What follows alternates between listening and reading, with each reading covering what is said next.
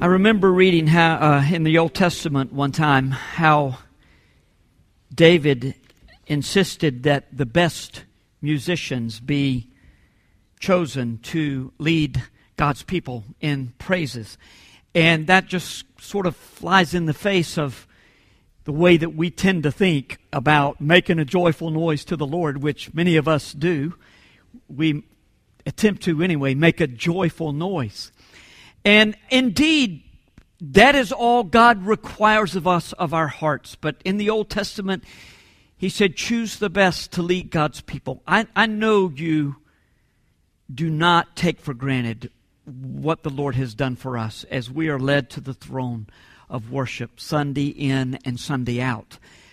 This past week, I was in Barnes & Noble working on the message, and another pastor was there working on his message, Doug Humphrey, pastor of Triangle Community, and he came up and we talked for a while, and we started talking about how about 3 weeks ago they were so blessed at their church because David went and led. And I was just thinking this morning as these guys were up here that there were 3 guys right behind David who have all led very well, wonderfully here at Grace Community Church. God has blessed us, and I hope that you pray. And Julie coming up this morning for the first time, what a blessing that people just continue to join our worship team. And if you are slightly better than joyful noise quality, would you please see David?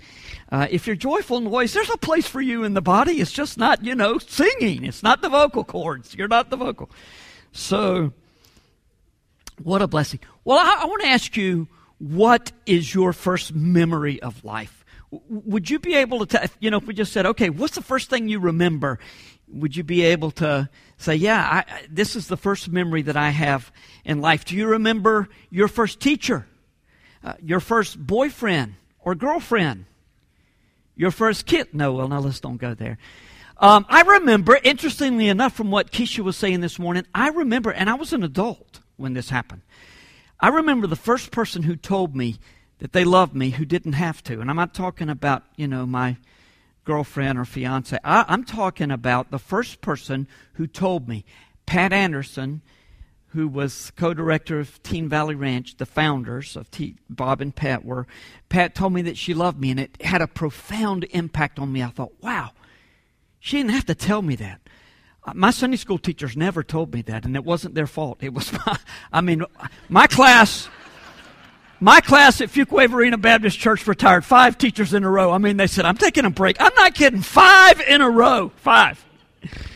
And it was a well-deserved rest, I can tell you. I think one is still somewhere going,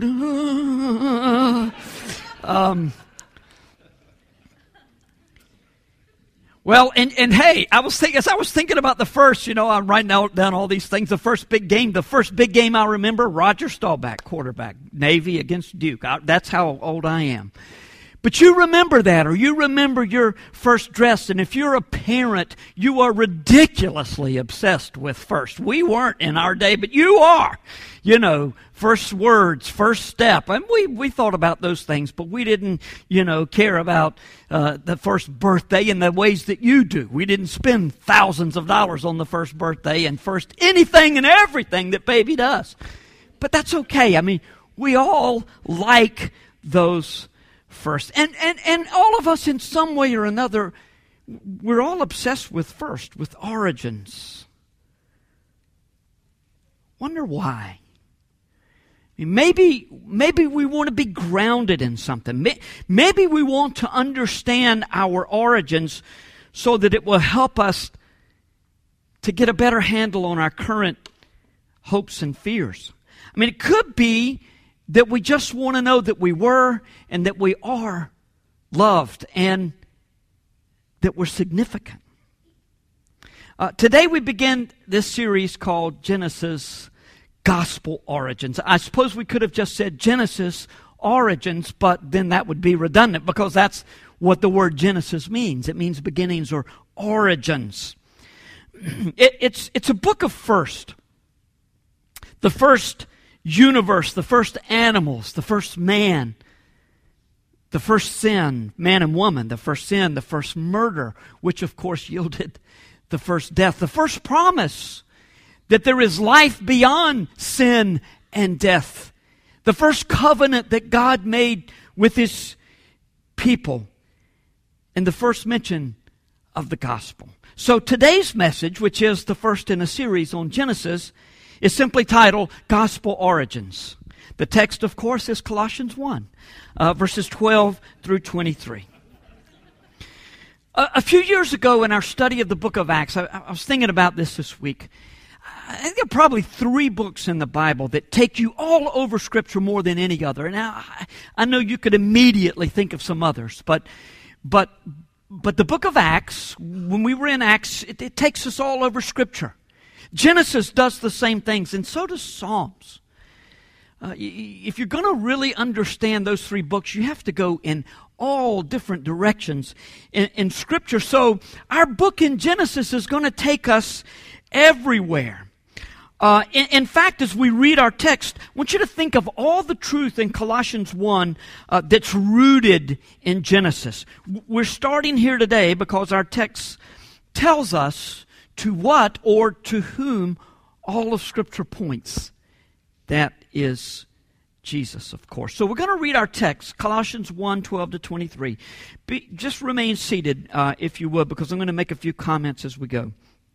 Verse 12 picks up in the middle of the thought, so it's adjusted. The reading is adjusted slightly. I, Paul, and by the way, we're still working out margins on this beautiful new slide presentation that Scott Chambly has once again. That's not his fault. That's my fault trying to get it worked out. I, Paul, give thanks to the Father who has qualified you, the readers at Colossae, the ones who are receiving his letter, and Laodicea, but that's another story for another day. He has qualified you to share in the inheritance of the saints in light.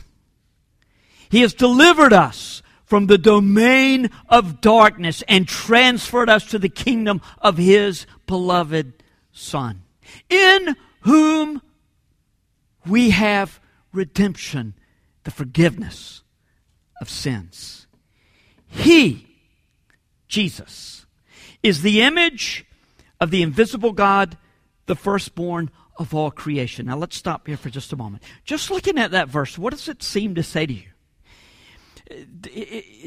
This verse, to the English eye or ear, as the case may be, could seem to say that Jesus is similar to God, and that He is the first one who was born in creation, which means that He was created as well. But that's not what this verse is saying at all. In fact, it says something far more profoundly. It's one of those translation things that's a little bit difficult at times. Here is an expanded paraphrase of verse 15, and it's true to the meaning of the Greek text.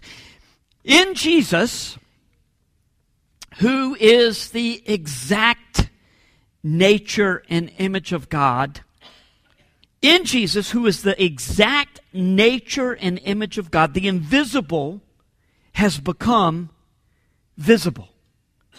God has come to earth. Jesus existed before creation, and He has the rights of the heir as the firstborn or the head of all creation. So, does that make more? This is what Paul was saying. Jesus was God in the flesh, and He existed before all creation. In fact, the next verse is going to tell us that He is the agent of God's creation. Verse 16. For by Him, once again, stop. The Greek preposition used here is in, and almost sounds exactly like the English preposition in. In fact, it's almost always translated in. So what Paul is saying is that for in Him all things were created. Now, a little bit later, you'll see that in verse 18 that Jesus is called the beginning. Paul is connecting Jesus with Genesis 1:1. So, For by or in him all things were created, in heaven and on earth, visible and invisible, whether thrones or dominions or rulers or authorities, all things were created through him and for him. And he is before all things. And in him all things hold together. And he is the head of the body, the church. He is the beginning, the firstborn from the dead, that in everything in him he might be preeminent. That in everything he might be preeminent. For in him all the fullness of God was pleased to dwell. And through him to reconcile to himself all things, whether on earth or in heaven, making peace by the blood of his cross.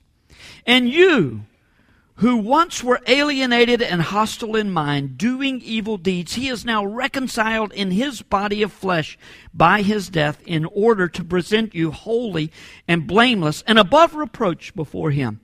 If indeed you continue in the faith, stable and steadfast, not shifting from the hope of the gospel that you heard, which has been proclaimed in all creation under heaven, and of which I, Paul, became a minister.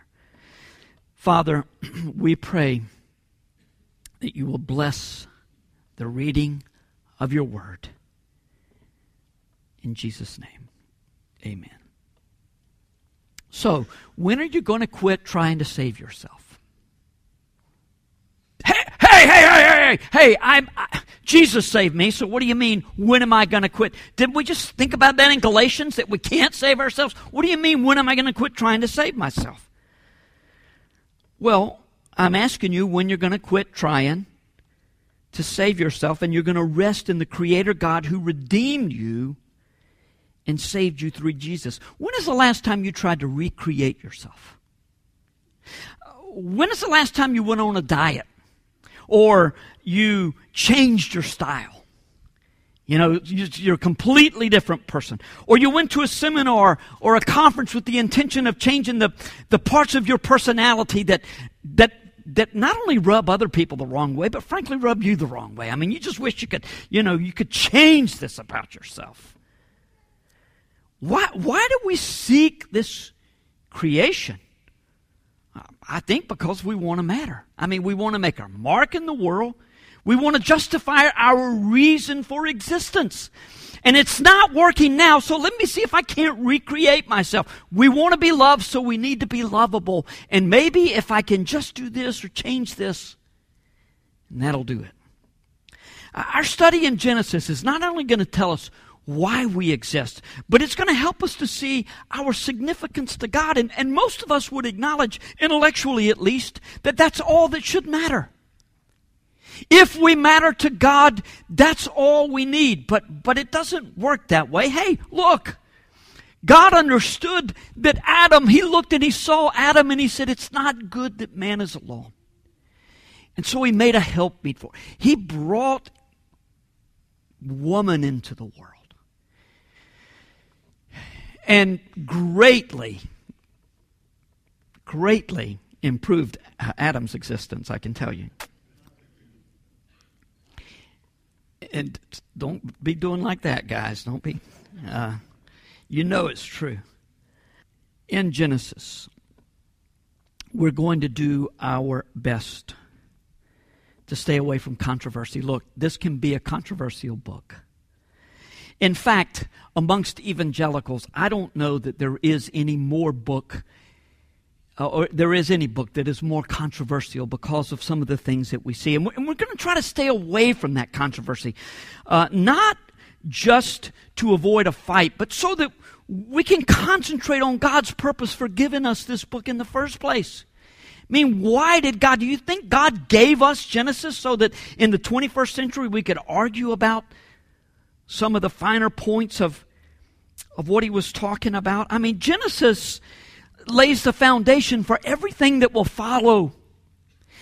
And while it gives us a creation story, and it describes the fall of man and the subsequent curse on the entire universe as well as on mankind. And though it gives us many gripping stories, the book of Genesis is about God and the gospel. That's where we're going to focus our attention, God and the gospel.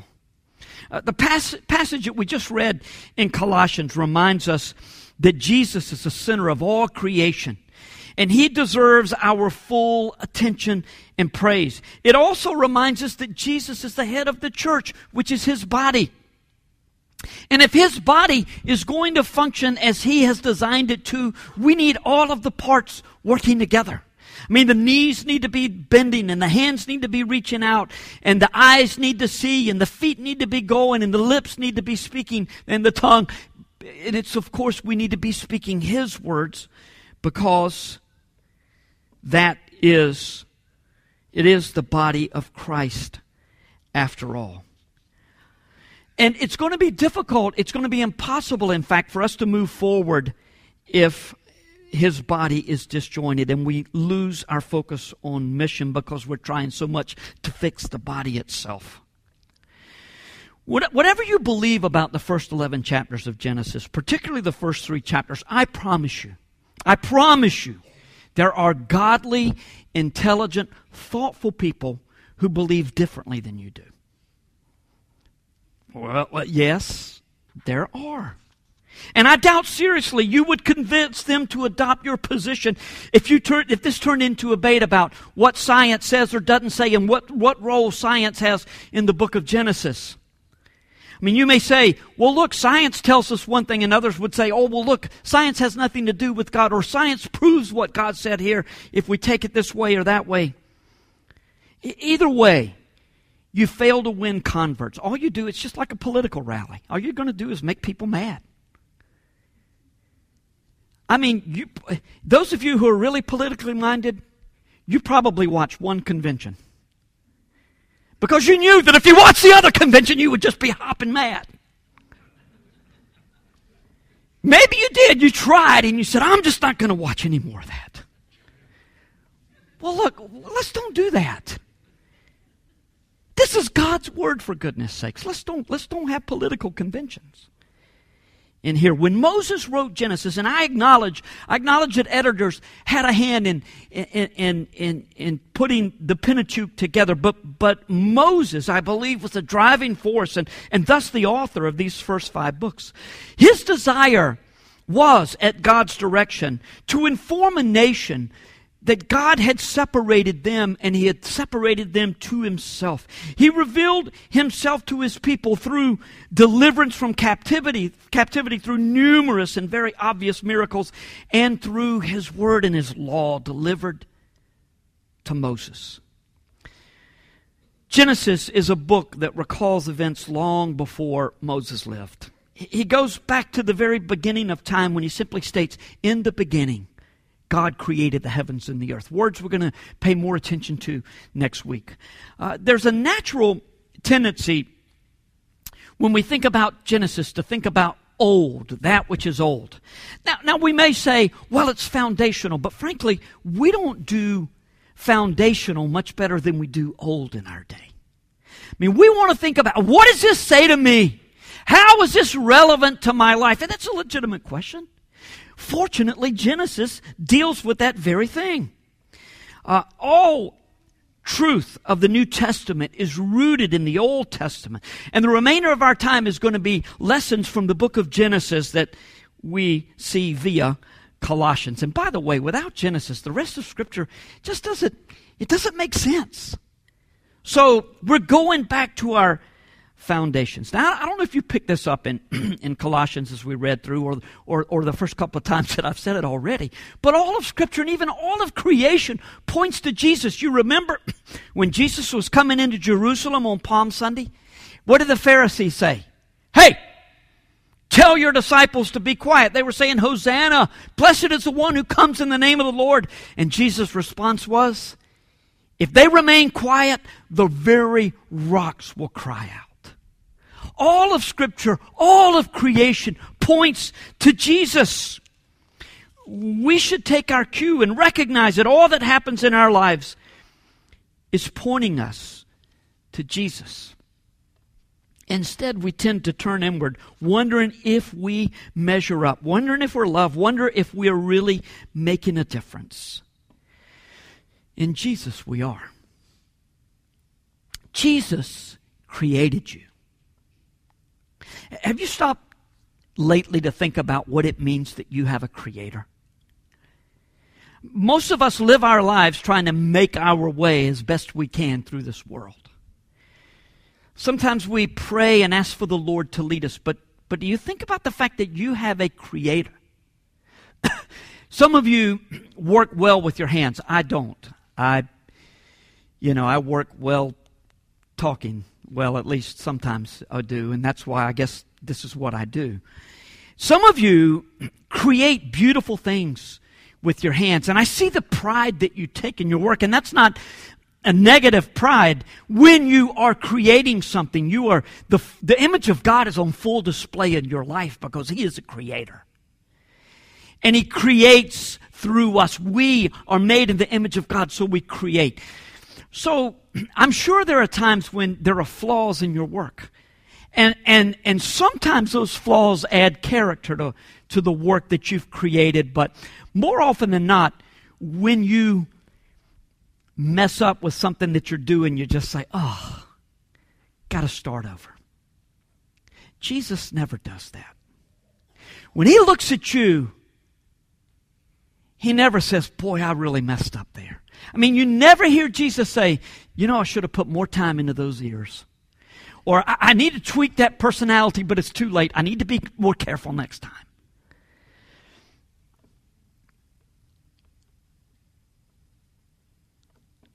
Jesus created you exactly as He wanted to be.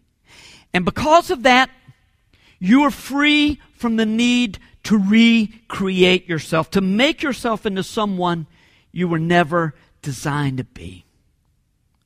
That doesn't mean there's no need to exercise or to take care of yourself or that you shouldn't change your style. But it does mean that the things about your body and your personality that will stay with you until you die, well, those things are precious to your Creator. Your value doesn't come from your perfect body or your spectacular intellect or your skills that impress other people. Your value does not come from the job that you have or that you don't have.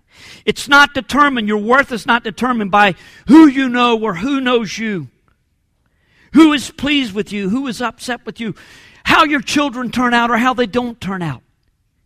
None of that is what gives you value and worth. Your value comes from your Creator. And to lament your abilities or lack of abilities, your appearance or your paltry connections, is to despise your Creator. Good news. If you've been guilty of such a sinful attitude, your Creator would be thrilled to hear your confession and for the Holy Spirit to give you confidence to move forward in the security of His deep affection for you, which is attested by the truth that God delivered you from the domain of darkness and transferred you into the kingdom of His beloved Son, Jesus. Here's the beautiful application of this truth, that God delivered us from the domain of darkness and transferred us into the kingdom of His beloved Son, Jesus. We belong. We always will belong. Just think of the ways that people are seeking to belong. And when we tend to think of clubs or organizations in our day and even nations and kingdoms, if we get a choice to choose, we will. Think of how many people would love to be part of this kingdom, this country, America, and can't be. When we get a choice, though, to choose this club or that club, we do so. And before you know it, we belong. I mean, we become a member of this group and life is good. We belong, we contribute, we mean something. But sooner or later, we start to see the flaws in the organization or the club. And we think, oh, well. And so we become a little more wary of organizations. Organizations even like churches. See, here's what the difference is about the kingdom in our text. We didn't choose this kingdom. God chose us to be in His kingdom. It's not that we chose to identify with Him. He chose to identify with us. And He rescued us out of the domain of darkness so that we might enjoy the blessings of His kingdom. Jesus says to me essentially, if anyone criticizes you, they criticize me. If they're nice to you, they're nice to me. You belong to me, and I belong to you. It's the ultimate expression of someone having your back. Jesus has got your back. Now, it may not feel like it sometimes, but He's always looking out for you. What does that mean? Well, first, it means that no longer do you need to seek to establish or maintain your own kingdom, which should be a relief, since kingdom maintenance is going to always prove to be an impossible task. Always. This kingdom of the United States of America is going to pass. It's impossible to sustain anything that is driven by man. You don't need to find your place in this world. You already belong. If you know Jesus as your Savior and you walked into church this morning saying, I don't know where exactly I fit. I don't know where I belong. You already belong. You belong to God's kingdom. But that knowledge is not only designed to comfort you, as it most certainly will, it's designed to challenge you as well, to be on mission for God. And to take this light of God into dark places. You belong to Jesus because someone came into the domain of darkness where you lived, where you dwelled, and brought light to your soul. Of course it was God who saved you, and it was God who transferred you from darkness to the kingdom of light. But He used someone on mission, whether it was your parents, your roommate, your friend, your co-worker. Someone shared the gospel with you.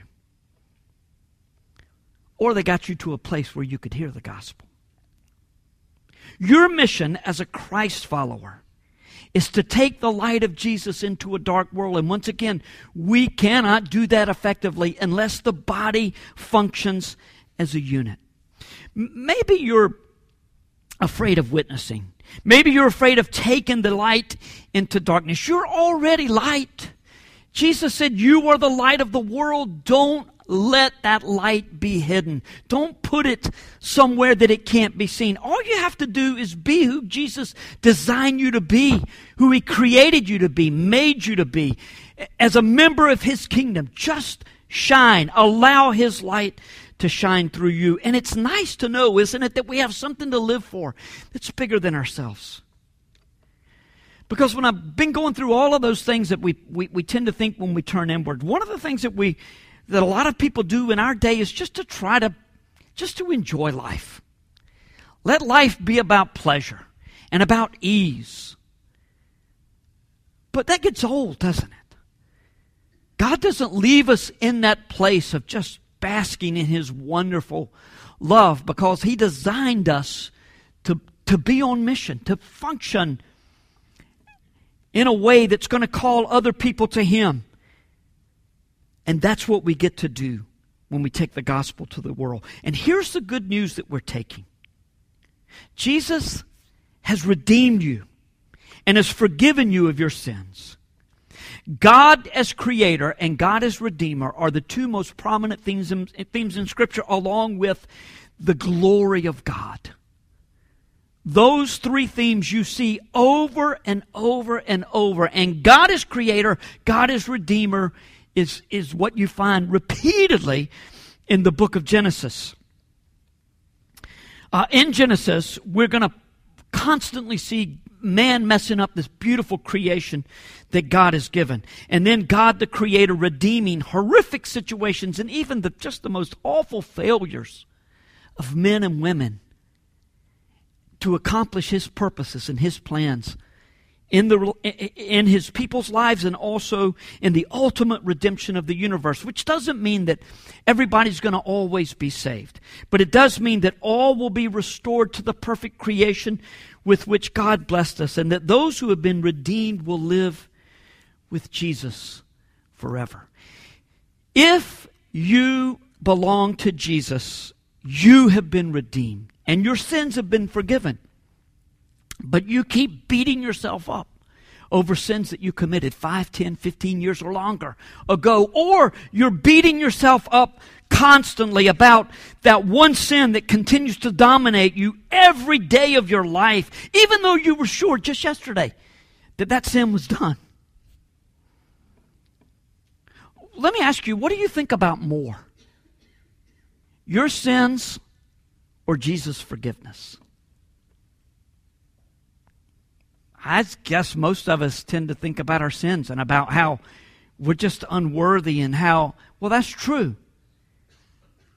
But you have forgotten the wonderful truth that you have been redeemed. You think things will never change, but I want to tell you something. Jesus is working on that sin in your life right now, right at this very moment. It'll never change. Yes, it will. Jesus is working on your sin right now. If only you could control your impulses. But they're so strong and they're so unexpected and they're so private so that nobody knows when I'm indulging these, but they aren't private. And if Jesus were large in your life, those urges wouldn't be, well, wait a minute, let me think about that. It's not that those urges would not be strong. They will be strong. We will always have strong urges to sin. But if Jesus is big enough in our lives, and that's what Genesis is doing, it's making God, Jesus, great and large in our lives. If He were large enough, the impulse to please and serve Him would be greater than the impulse to sin. So, Jesus is working on bringing Himself to a larger place in your life. Where are you heading with all your struggles and failures? You're heading to the judgment of God, where you will be pronounced blameless, holy, and clean. I mean, how can that possibly be? How can it be that I am going to be declared holy and blameless? You are eligible to enter into the kingdom of God and live eternally with Jesus because you were blameless. Does that seem as farcical to you as it does to me, that's going to happen? That God's going to say that? It's true. It's the hope of the gospel. And as you know, the gospel of Jesus is relevant to you all the days of your life, not only at your conversion. In Genesis, we're going to discover gospel origins. And they'll come up early in Genesis because it didn't take Adam and Eve long to mess up what God had established in His beautiful creation. Immediately after the fall, God activated a plan that had been set in motion before time ever began. The gospel begins in Genesis, but it has eternal implications. And though we will no longer need the truth of the gospel when we're with Him forever in eternity, we will remember the price that was paid for us as we see His marred body juxtaposed to our perfect bodies. We'll remember the price of redemption. The gospel, as its name affirms, is good news. You're free from the condemnation of the law and living your life always seeking to measure up. Jesus has measured up for you. Next time you think, I should have done that. I just really don't. Jesus, remember that. Jesus measured up. Rest in that. And as you rest in this wonderful truth that you are created in exactly the way that God designed you to be, and that you have been redeemed, that you belong in His kingdom, and you will always belong in His kingdom. And He's got your back no matter what happens in your life. And that He has forgiven you all your sins because of the hope of the gospel, and that He's working on the sin that plagues you right now, and that one day you're going to be ushered right into the presence of God as holy because of Jesus' sacrifice on the cross for you. In all of that, remember what a privilege it is to be light in the world. Because God, in essence, is saying, when you go into a dark place, carrying the gospel, let there be light. Remember what a privilege it is that He's given us a task, and He's fitted us, and He's made us worthy, He's made us capable of sharing this good news and being light in a dark world. Let's pray. He is the image of the invisible God, the firstborn of all creation. For by Him all things were created, in heaven and on earth, visible and invisible, whether thrones or dominions or rulers or authorities. All things were created through Him and for Him. And He is before all things, and in Him all things hold together. He is the head of the body, the church. He is the beginning, the firstborn from the dead, that in everything He might be preeminent.